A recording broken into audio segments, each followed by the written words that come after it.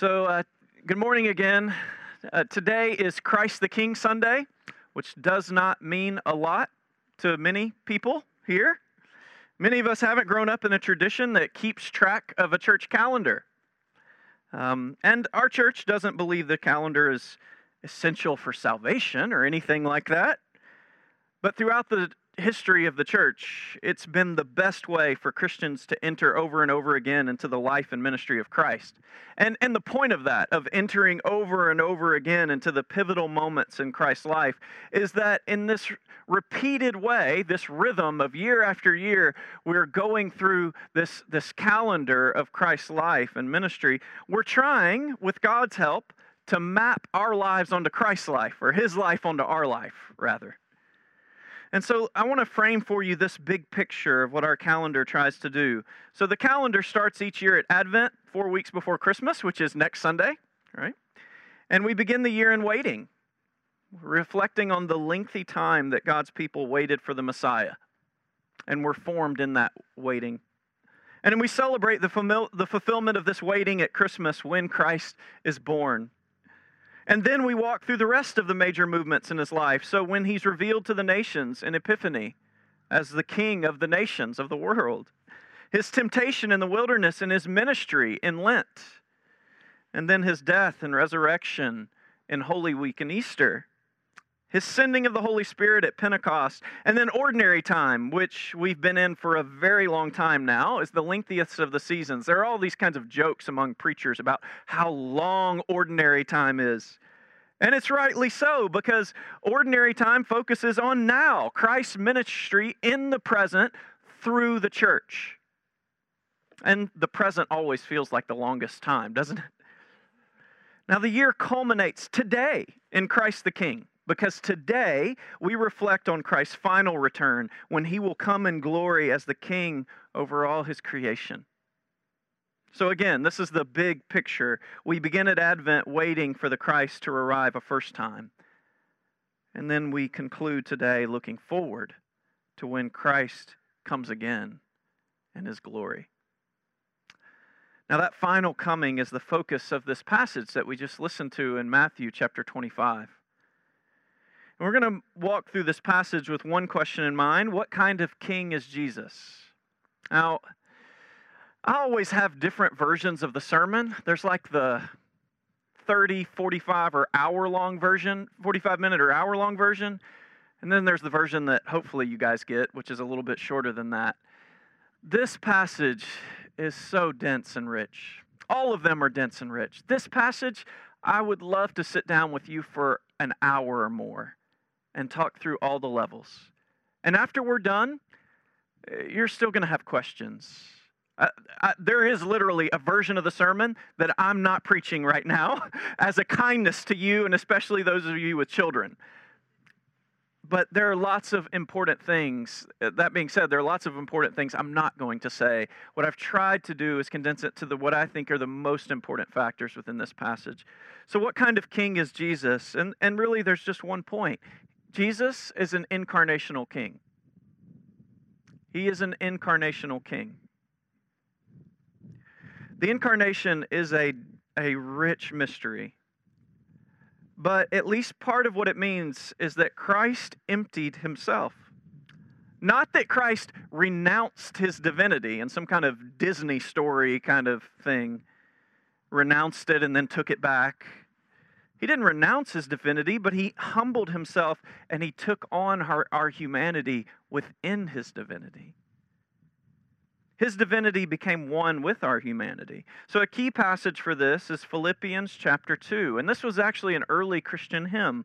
Christ did not count equality with God something to be grasped, in other words, to be held on to tightly. But instead, He emptied Himself. He poured Himself out, taking on the form of a servant. Now, in this vision in Matthew 25 of the end of time, Jesus goes a step further in helping us understand His oneness with humanity in the incarnation. He not only identifies Himself with humanity in general, but He identifies Himself with people in particular. His people. So he says to one group, now, I want to say this real quick. There's the groups of the sheep and the goats. Now, it's not as if sheep in the Bible are bad, good and goats are bad. There wasn't like discrimination against goats in the Bible. I mean, it's always better to be a lamb, right? But in general, sweeping terms, it's not as if sheep are good and lambs are bad. This is just the names that he uses to talk about these groups. As a shepherd separates sheep from goats, this is what he was going to do at the end of time. So he says to one group, "Come, you who are blessed by my Father, inherit the kingdom prepared for you from the foundation of the world." And then Jesus lists all these kinds of deprivations that people experienced that this group cared for those people in. "For I was hungry and you gave me food. I was thirsty and you gave me drink. I was a stranger and you welcomed me. I was naked and you clothed me. I was sick and you visited me. I was in prison and you came to me." And then to this other group, he says, "Depart from me, you cursed, into the eternal fire prepared for the devil and his angels." And Jesus repeats the same list of actions, of deprivations, but he said, "You did not do these things for me, to me." Now, here is what I think is the most interesting part of this passage in both cases. The people who did this for Jesus, to Jesus, and the people who didn't. Neither of the groups realize it was Jesus they were dealing with. Neither of them. Even those who did minister to Jesus ask him, "When did we do those things for you?" And he answers, "As you did it to one of the least of these, my brothers, you did it to me." Now, it's easy in today's climate, our Western world, where we live, and the news that we hear, it's easy to hear this list of deprivations, the hungry, thirsty, so on, and think Jesus is talking about social justice, about caring for the poor. That's where our minds go because of the culture that we live in, the world that we live in. And there are groups of Christian churches that have jettisoned a lot of the traditional theology of the church, but have kept passages like this, suggesting this is where the real gospel is to be found. And our entire secular culture in the Western world is feeding piecemeal off the storehouses of Christianity and its approach to the poor. People love this part of Christianity. Now, what I want to do is show you that what Jesus means by caring for the poor is part of a larger puzzle of wholeness and flourishing. And when you start taking pieces out of the puzzle doesn't fit, it doesn't work any longer. It starts to crumble. So a key phrase in this passage is, "As you did it to one of the least of these, my brothers, you did it to me." Who are Jesus' brothers? Well, if you really want to know the answer to that question, you just need to read the rest of the Gospel of Matthew. You need to start at the beginning and read all the way through up to this point.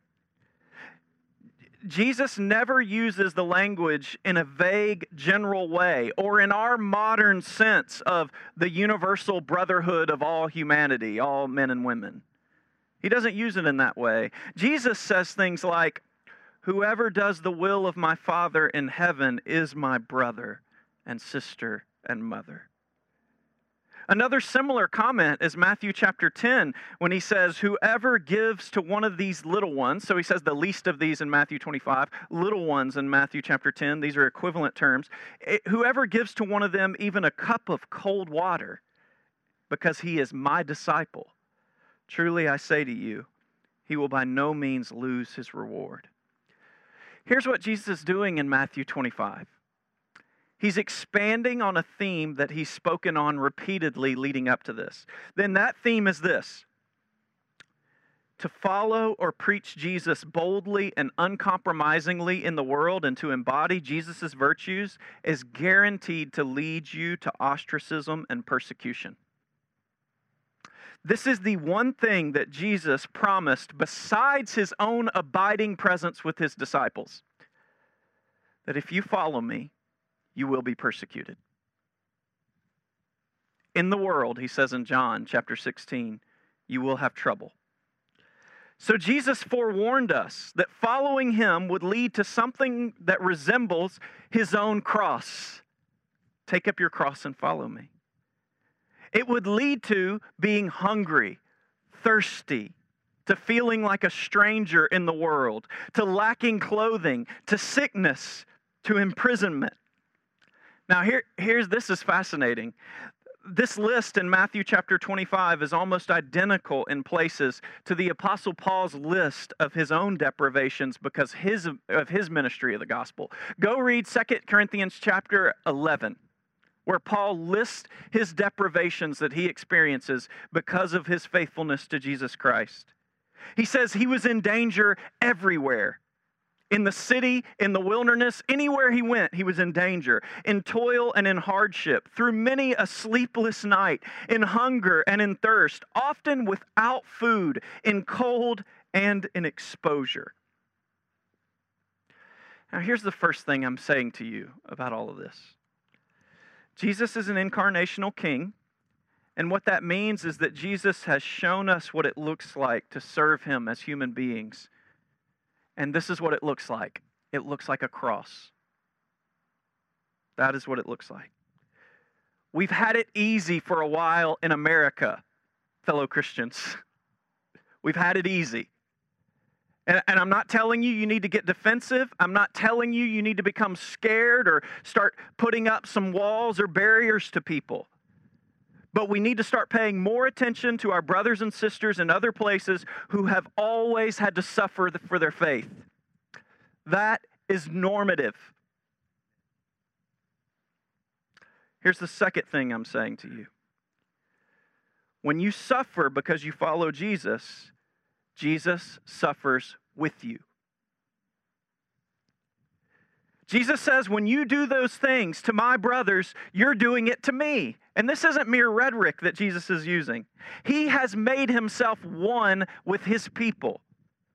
This mystery is so deep, we can't get to the bottom of it. So when Paul, formerly Saul, was persecuting the church, what did Jesus say to him when he revealed himself in that blinding light from heaven? He says, Saul, Saul, why are you persecuting me? This is not mere rhetoric. Paul learned that Jesus is one with his people. So later Paul says, I no longer live, but Christ lives in me. Christ identifies himself with his people. He is one with you when you suffer for him because of faithfulness to him. Now, does this mean that Christians should only care for their own? Absolutely not. Love your neighbor as you love yourself, Christian or not. The fact is that none of us can peer deeply enough into the soul of another person to know exactly what's there. You don't know for certain when you might be entertaining angels, ministering to Christ in another person. Remember, in this story, neither groups know. So I'm not saying you limit it to brothers and sisters in Christ. But this is the primary meaning of this passage. When your brother or sister suffers because of their faithfulness to Jesus, you should be with them in it because Christ is suffering too. And you need to be aware. One of the tools of the enemy is to divide the people of God against one another. And we live right now in a culture of what's been called virtue signaling. What that means is that everyone is trying to show everyone else they are more compassionate and more loving. And when the people of God stand on the fullness of the gospel in Christ, which is the universal call to repentance and new life in Christ, that virtue signaling is going to turn on us. When we stand on the fullness of the gospel in Christ, the care for the poor, but also the repentance that goes along with following Jesus and the new kind of life that is called forth by Christ, we will eventually become the unloving, those lacking in compassion. And when those moments come, you can't stand to the side hoping to avoid the conflict. You can't.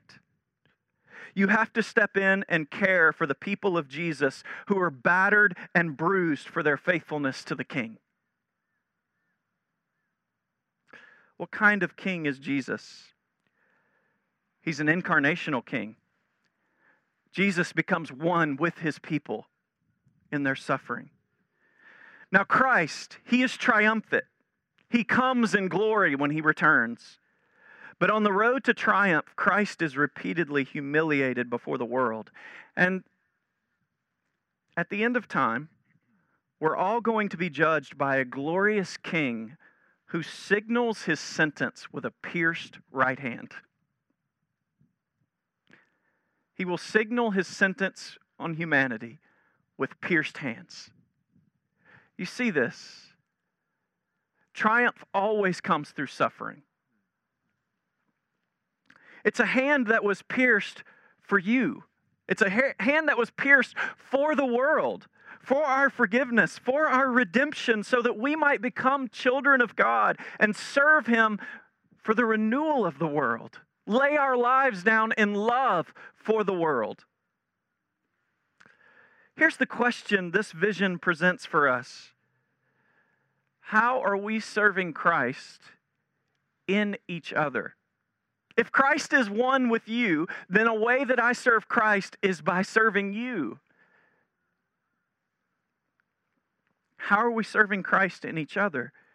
How are we serving Christ in each other's weakness, in each other's loneliness, in each other's deprivation, whatever that may be? Particularly right now, we're about to move into a season that could be very bleak. And we need to look around us often. We need to take account of the people that we haven't seen or heard from in a while. Look, there are going to be people who we're not going to see who aren't able to get out for a long time. And we don't need to wait for someone to contact us. We need to seek each other out. We need to take responsibility for ourselves and for each other. Don't wait for someone to do it for you. Start. Check in on each other. We can't always visit each other when we're in our COVID prisons. We can't always do that. But we can hear each other's voices, and we can still minister to each other. We have brothers and sisters in Uganda right now that we are keeping up with. And, you know, it doesn't always look explicitly like it's their faithfulness to Christ that's creating their suffering. But it is in Christ that they're suffering right now, because the lockdown is having an even deeper impact on those who are already poor. Now, you know, we sometimes say things like, you know, we can't always just repeatedly give and give and give. And one thing that I want to say to you is that, and that from this passage is, it is always a risk to give and not to give. And the risk that you take in not giving and in serving someone for Christ is that you might miss out an opportunity to serve Christ himself. Because Christ is in his people.